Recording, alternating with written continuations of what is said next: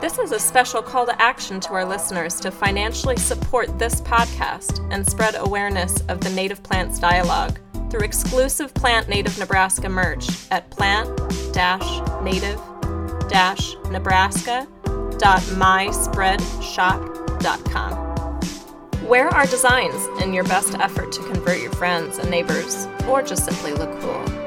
Thank you for your continued support in our quest to help Nebraska plant native.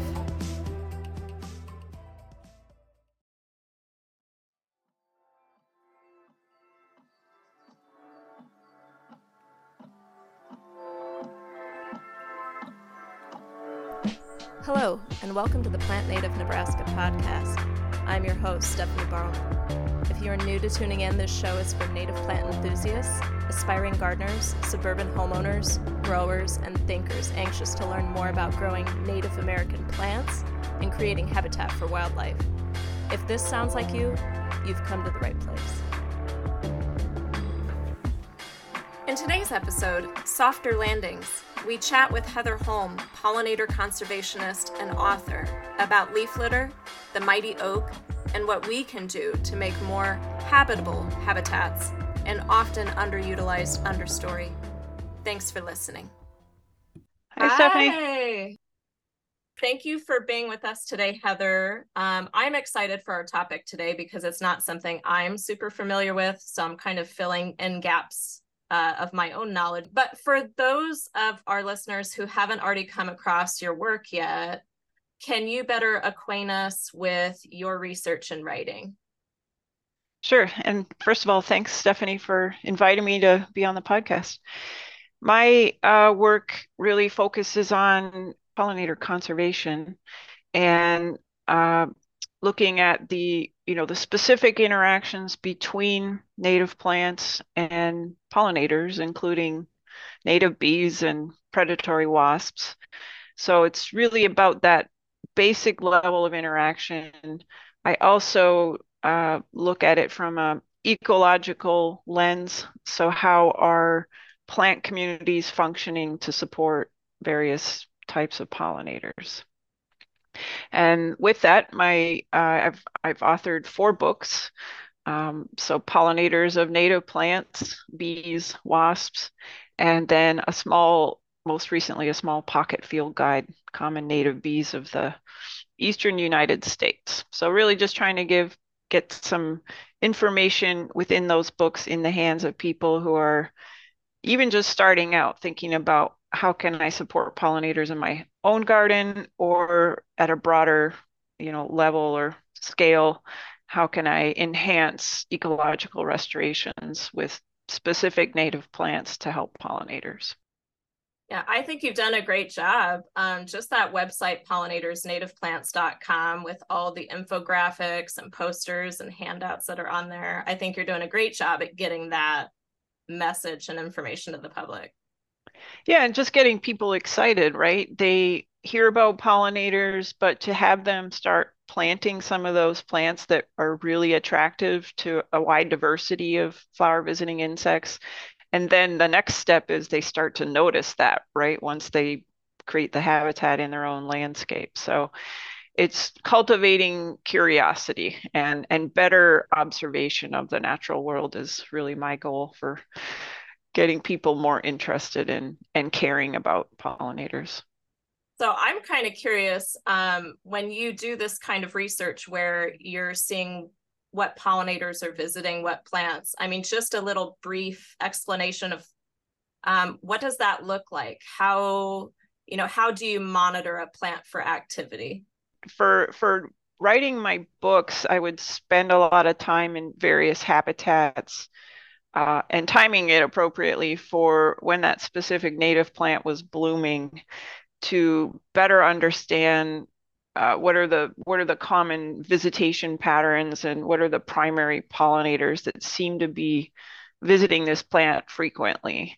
And then looking at it from a pollination ecology standpoint. So how is the plant, how is it maybe offering floral resources, or perhaps its floral shape, its bloom time. All of those things will also influence what kinds of different pollinators may visit that flowering plant. So trying to explain that all in my various books, but it really does require spending a lot of time sitting in front of plants. So to get to the basics, before we get into the topic of soft landings itself in depth, for someone maybe newer to the native plants dialogue, keystone plants. When we are talking about keystone plants, what does that even mean? Well, it can mean a number of different things. So, but generally, you can think of a keystone plant as a native plant that is supporting a significant number of interactions with other organisms in a food web. So, for example, keystone plants could be pollen specialist bee plants. So we have anywhere from 19 to 49% of native bees that occur in a given state are specializing on a specific type of pollen from a specific plant. So those pollen host plants would be considered keystone plants if they're supporting a number of specialists. For the soft landings concept, keystone plant means that the individual plant, native plant, is hosting a significant number of caterpillars. So it's a larval host plant for butterfly and moth larvae. And so it really, you can think of a keystone plant as a critical node in a complex sort of array of interactions, right? So if we remove those key species that are supporting a significant number of interactions, then the whole food web essentially would collapse if they were removed. So. Now, what would a few examples of some keystone plants be, or in this case, keystone trees? Because a lot of our focus is trees today. Right. For soft landings, probably the most critical keystone tree would be any species of native oak, so in the genus Quercus. And they tend to occur in almost all counties throughout the US, so not just the Midwest. And they're usually hovering in the top three of the top keystone plants, meaning they're supporting the most species of caterpillars. So that if you have an oak tree in your yard, be sure to cherish that oak tree, and that would be a perfect place to consider putting in a soft landing. I'm thinking another good suggestion, because now that I'm thinking of the number of caterpillars that are being supported, I'm thinking of that finder. The National Wildlife Federation has like a native plant finder. Yes. You put in your zip code and then they rank all the plant species by how much lepidopteran support it gives, which would be what, butterfly and moth species. Right, right. And it includes woody plants, so trees, shrubs, in addition to perennials. And the National Wildlife Federation also has sort of a eco-region level 3 guides or list for specific areas. So that's a great place to start, just to understand on a local level or regional level what would be some of the top keystone plants. And don't disregard those perennials, because some of those perennials would be ones that you'd want to select for that soft landings planting that we'll talk about. Now, just to back up just a tiny bit, why are, like with your education and all the research you've done, why are caterpillars so vital to the food web? Is it that they provide food for birds in an overwhelming amount of numbers, or are there some other important reasons? Yeah, you hit on it perfectly, Stephanie. So you can think of caterpillars and native plants as this critical foundation of a complex food web. And about 96% of terrestrial birds feed their young caterpillars. So they're sort of what my naturalist friend calls giant bags of protein goo. And, birds that are nesting are collecting these caterpillars and shoving them down the throats of their of their young, and they're really critical for bird development. So without keystone plants within the landscape supporting this significant number of caterpillars, it's very, very hard for organisms such as songbirds to rear their offspring. Gotcha. So it's kind of like that domino effect where if we take away the keystone plants, we take away the caterpillars, which means the birds don't have what they need to mature into adults. Right. Some people describe, for example, perhaps an exotic tree not from North America may not support very many caterpillars or any at all. So those are often characterized as empty bird feeders, right? They're green, they're photosynthesizing, they're growing in a landscape, but they're not functioning or providing a secondary food source for a lot of those organisms that rely on, that are the herbivores, the foliage eating insects. Yeah, that's a good way of looking at it because, we always think of, well, if we have a big tree, well, birds can make their nests in it. But how much more important to have a bird be able to make a nest in a tree, but also be able to forage the tree for food in the immediate surroundings instead of having to fly off and find a tree who knows how far away to get food. Exactly. And that's I think of it as the same sort of principle even with pollinators, right? It all comes down to this energy expenditure. So any organism that is trying to feed their offspring within a nest really wants to limit energy expenditure, meaning they're looking for food sources that are close to the nesting site. So having it all in one, having a place to nest within a tree if you were a songbird, and not having to go very far to find a critical supply of the food that you need is really ideal as far as a habitat is concerned. So today we're here to talk about the concept of soft landings. But what exactly does all this entail? Does this constitute just leaving leaves under the tree canopy? Or does it also have to do with growing plants or having a garden under treescapes? Or what does it all mean? Right. So a soft landings is a concept that my friend Leslie Pilgrim came up with. And it's really based on the research by Doug Tallamy and Desiree Narango, who have done extensive research looking at what are keystone plants for caterpillars and how important those keystone plants are, again, with that association of birds rearing their offspring. So the idea, Leslie came up with the idea that, if we have perhaps hundreds of species of caterpillars feeding on oak foliage on an oak tree, at some point in time, many of those caterpillars are going to prepare to pupate, and often they don't stay on their host plant.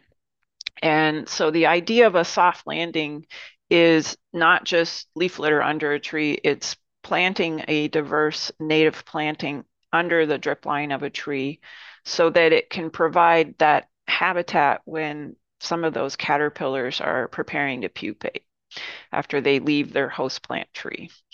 So it can include things such as, leaving leaf litter, choosing different native perennial plants that are flowering plants that, in addition to providing habitat for caterpillars, are providing pollen and nectar for various types of pollinators as well. Okay. Yeah, it sounds much more hospitable than just a sterile island of mulch around a tree. Right. Or worse, right? Turf, very heavily compacted turf grass, right? So if you're a caterpillar and you're ready to leave the host plant tree and your habitat below is heavily compacted soil with turf grass, then you need to really travel quite a distance to find some safe site to prepare for pupation. So the idea with soft landings is the caterpillar doesn't have to risk going too far if it maybe finds viable habitat close to the tree. And I know you said the word diverse. So if we're doing plantings under a tree canopy, or as you said, under the drip line of the tree, using a diverse amount of plants would be ideal. So maybe even having things that bloom in spring, things that bloom in summer, things that bloom in fall. Exactly. So we're not talking about just one single plant species or a monoculture or ground cover under the tree. The more diverse, the better. And to your point, Stephanie, having that continuous succession of flowering plants, if possible, when you're planning that planting, then you're going to provide what I call the season-long flower buffet for any flower visiting insects as well. And you also want to think about aesthetics, right? So we don't want to plant really, really tall plants in this planting under a tree. Many people have a large shade tree in their front yard. So many of the plants that we came up with the plant list are rather low growing. So, anywhere to 18 to 20 inches in height. So it's still sort of looking a little more tidy and aesthetically pleasing, especially if this planting is going into a front yard. And I know that later on we're going to break down into that list because I basically took your list and tailored it for our area for Nebraska.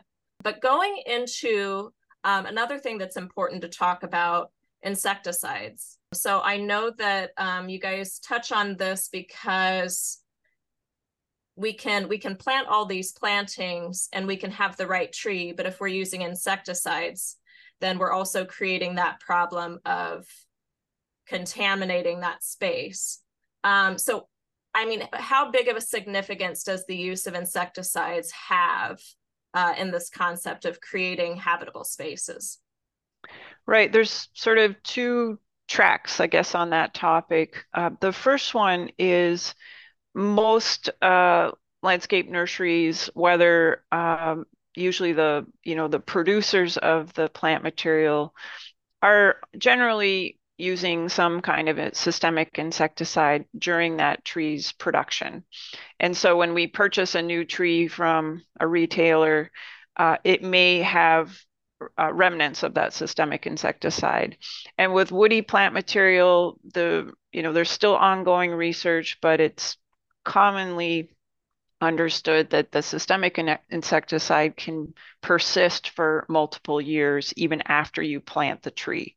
Oh, wow. So systemic insecticides, are taken up by the tree and then expressed in any of the plant tissue that could be leaves or the flowers, pollen, and nectar. So if you plant a brand new tree, what we are sort of discouraging is waiting to do that soft landings planting until that tree has been in the landscape for several years before creating that habitat for insects under the tree. Wow, I guess I've thought about insecticide use when it comes to buying perennials. So, a lot of what we buy is local, where they say we don't use, we don't use any insecticides. We don't use anything on our plants. But I never thought about that in regards to trees. And I had no idea that it would persist so long in the plant material. Yeah, I mean, here I'm in Minnesota. We have we have over 20 native plant nurseries. I believe all of them are growing even their woody plant material without systemic insecticides. So as a smart consumer, I first recommend people ask, but often you're buying from a retailer and that tree has, gone from a grower to a wholesaler to a retailer. So often the person working at the garden center has no idea about how that plant has been growing. But if you know of specific nurseries that, have declared that they don't use systemics and are growing those trees at a young age and then growing them out, then I would take my money and spend it at their nursery. And then on the other hand, people are using systemic insecticides or sometimes fungicides to treat established trees in their yard for various reasons. We have a lot of introduced pests, emerald ash borer, for example. What we say on the website is just to weigh the benefits and costs of, sort of prophylactic or regular treatment of a tree, depending on your goals. But to keep it in mind that may be creating a harmful place for insects, and it wouldn't be a good spot to do a soft landing. That kind of reminds me. So here we have a lot of evergreen trees, and we get bagworms, and people spray for bagworms every year. So that would be a situation where that's something that the homeowner is creating a bad environment. I always think too, this is a reason that I prefer planting native deciduous things, is you don't have to worry about the bagworms in that situation because the tree is just going to regenerate those leaves every year. Right, exactly.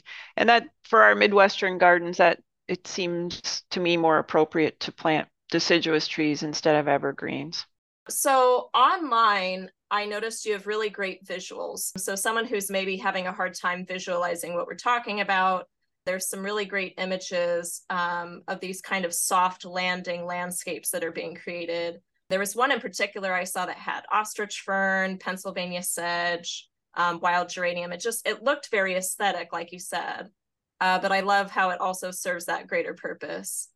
So basically, we're just creating these kind of ground cover spaces in the understory of trees, but we're also creating really vital habitat. Aside from the benefit to like caterpillars per se, is there any other tangible benefit for other pollinators of having these kinds of habitats under trees?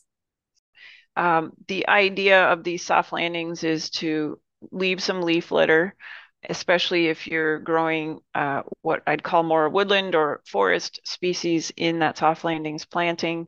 And it's the leaving the leaves. I think most people have heard about this, but that can provide really critical overwintering habitat for a number of different beneficial insects.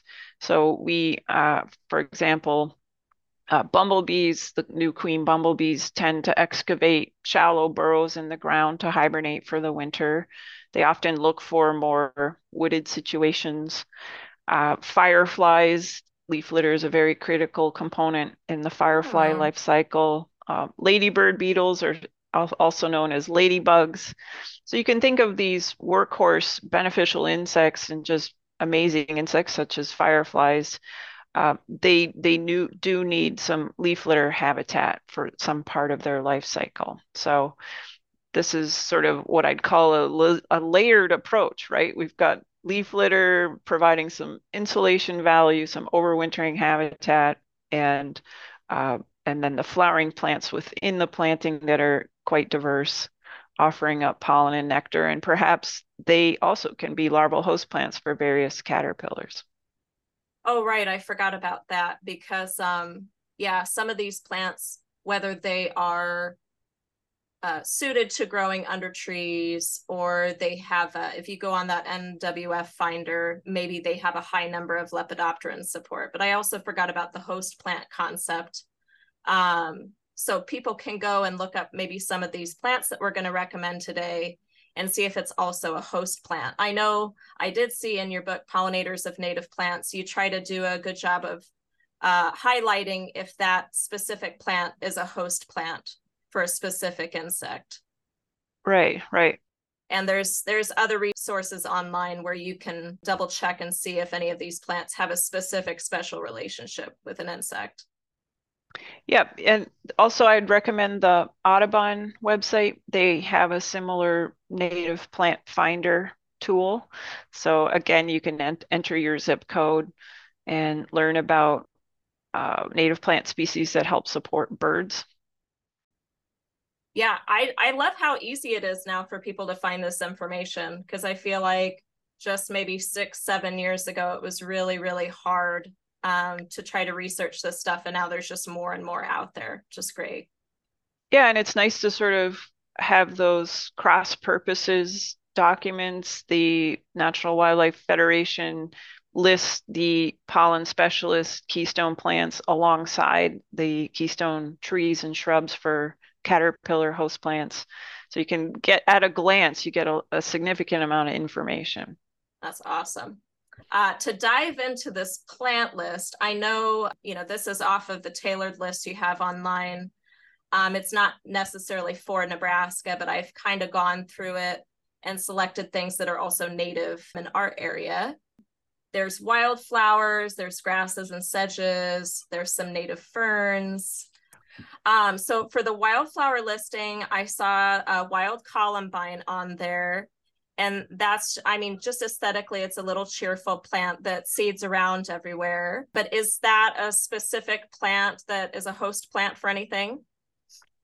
You know, off the top of my head, I don't believe so, and I'd probably have to go look at my own book, but there is a unfortunately introduced sawfly that will consume the foliage of wild columbine.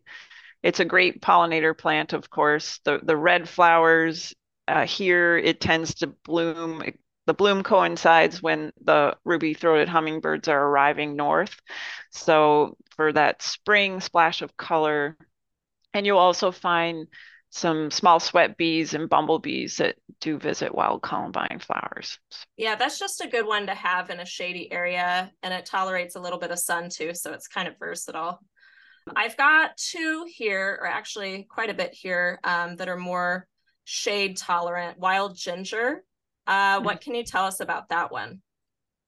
Wild ginger is a very low growing, sort of roundish, glossy green leaves. People do use that plant as a ground cover, and it grows in forests, so on moist understories and cool slopes. And it has the most curious flowers, which are underneath these very low, 4 or 5 inch high leaves, and they're maroon colored. And there's debate about what actually pollinates wild ginger. It could be ants, it could be other sort of ground dwelling insects, and the so it's really fun. You can lift up that low leaf and see the flowers in spring. So it's sort of rhizomatous. It has, I would say, above ground root systems, and it will spread fairly quickly. And it looks very nice as far as having that mixed with other plant textures, such as ferns or sedges or woodland grasses. Yeah, I think that one's a good substitute for hosta. If someone loves the look of hostas, but they want to have something that's creating more habitat, that's native, that would be a good one because the leaves are very similar. Yes, and that'd be something you could use as a border, right? To define the edge of the planting and what may be turf grass next to it. So it's kind of this nice low transition plant. Now there's two that are kind of more the spring ephemeral plants. So we have May apple and bloodroot. Do those have some vital importance for any pollinators?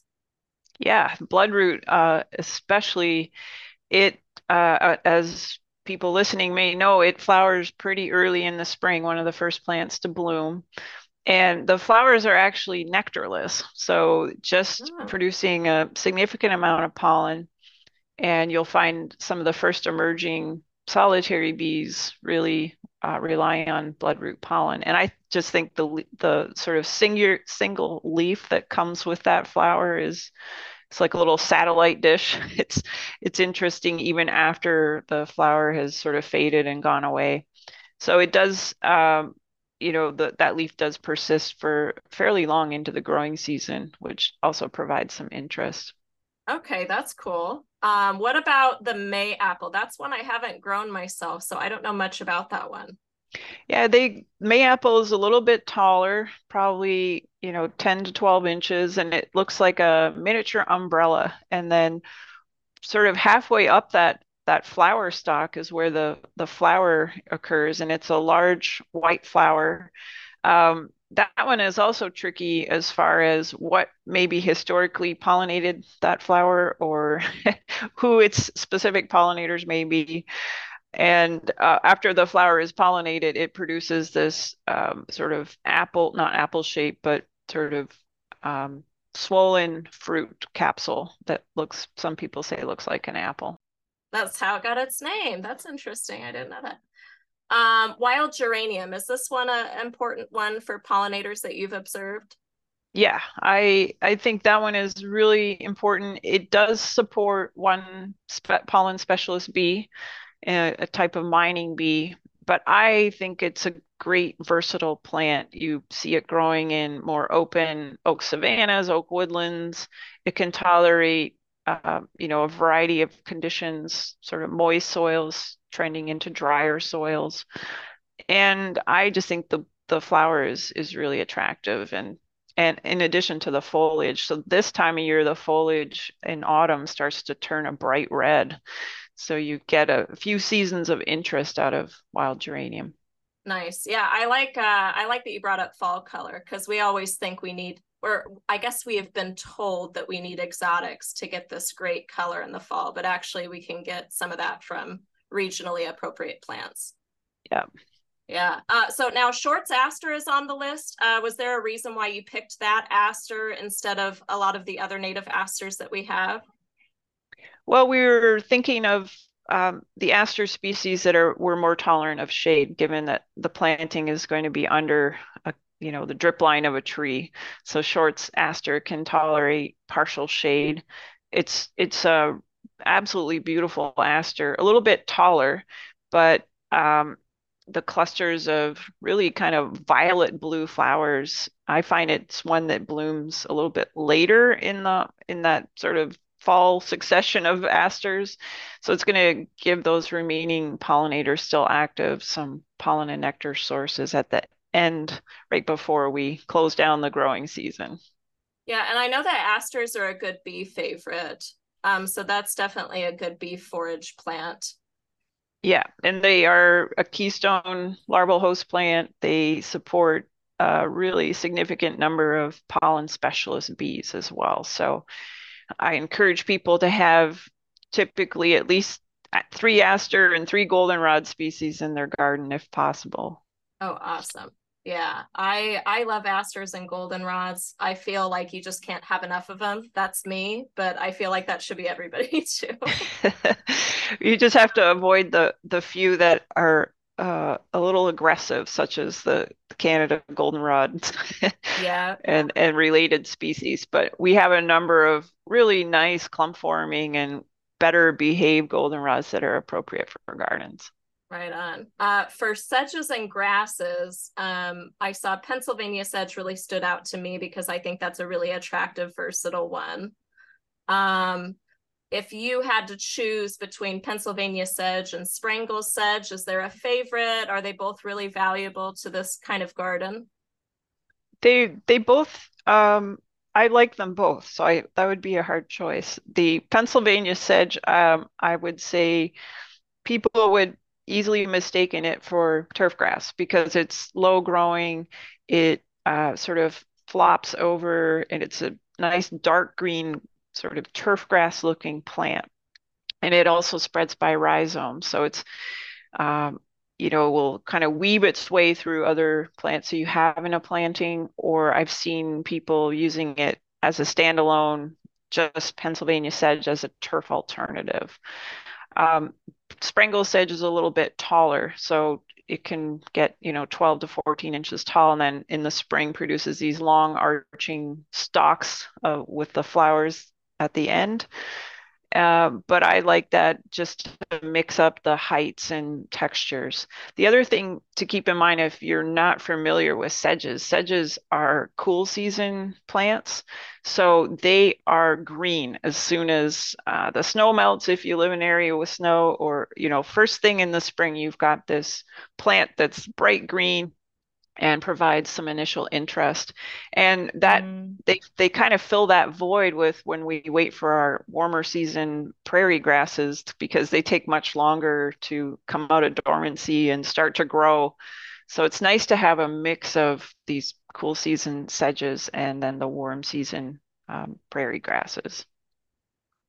Now, if a plant is a cool season grass, does that mean when it warms up that it kind of starts looking less green, and then the warm season plants are the ones that are greening up at that point? Is that how that works?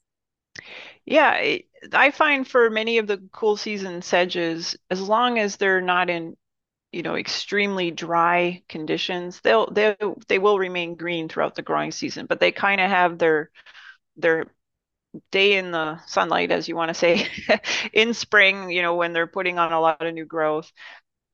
They sort of fade into the background because other plants are shining throughout the summer. But then in autumn again, when our temperatures start to get cooler, they sort of green up and say, hey, I'm still here. And so they really complement a lot of those fall blooming flowering plants. So I'd say they have sort of a cyclical role in the growing season. Now, with Carex brevior or bottlebrush grass, would these be a good choice to add some more versatility and diverseness to this kind of garden? Absolutely. So Carex brevior, you have finer blades or narrower blades, so sort of different texture, looser form. And then bottlebrush grass, which is in the genus Elymus, it is also a cool season grass. So in addition to the native wild rye, so they are again going to be native grasses that green up earlier in the spring. And they tend to be more shade tolerant, a lot of our cool season native grasses. Oh, that's good to know. For ferns, it looks like I saw 3 ferns that are native to our area: lady fern, marginal fern, maidenhair fern. What can you tell us about the importance of using these? I just like using ferns to really mix up the textures of the different foliage within a planting. Ferns often are coming in a little bit later. They take longer to unfurl and produce their fronds. So you can have that really early spring interest with plants such as bloodroot and some of the ephemerals doing their thing. And then ferns will kind of come up through that layer and shine, mid-spring. So, and then remain, through the growing season. I really like lady fern for drier sites. So if really understanding the type of soil you may have before starting your planting. Maidenhair fern tends to grow in more cool, moist conditions, so would not be appropriate for really dry soils or dry situation. Gotcha. I think it's great. We talked about this in regards to just having ideas for shade gardens, because I know some people, are more acquainted with things that are growing in full sun and these prairie style plants. So I think too, it's kind of like we're hitting 2 birds with 1 stone. We're talking about soft landings and creating this great habitat, but also kind of demystifying the shade garden a little bit. Right, and the same design principles apply. I mean, you could you can start with a grass sedge combo matrix as your base, and then plug in your various flowering plants and clusters of ferns, and that's going to produce a really, beautiful mix of textures, foliage textures, as well as if you plan it well, as we've said, that continuous succession of flowering plants through the growing season. Well, if there's one ultimate takeaway from our short chat today, what do you think it should be? Well, as far as soft landings are concerned, I think it's just a really easy place for people to start if they don't have a garden or they just purchased a property and they're wondering where do I start? And putting a small planting under the drip line of an existing native tree in your yard is, it's a smaller tangible project. And it also, I think, encourages a lot of the what I'd call basic ecological gardening principles. So using native plants, leaving some leaf litter in appropriate spaces, and then it also encourages that idea that a garden is more than just a pretty place for people to enjoy. It can provide function and habitat for various organisms. Wonderful. I've learned a few things today myself, so I'm really grateful for our talk. It was a pleasure having you on. Thanks, Stephanie. Thank you for tuning in to the Plant Native Nebraska podcast.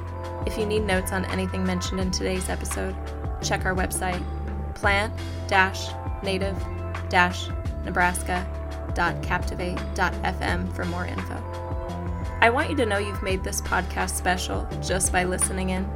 But if you found real value in today's talk, you can both financially support future episodes and dive deeper into the topics we share by finding us on Patreon at patreon.com/Plant Native Nebraska. Thanks for listening.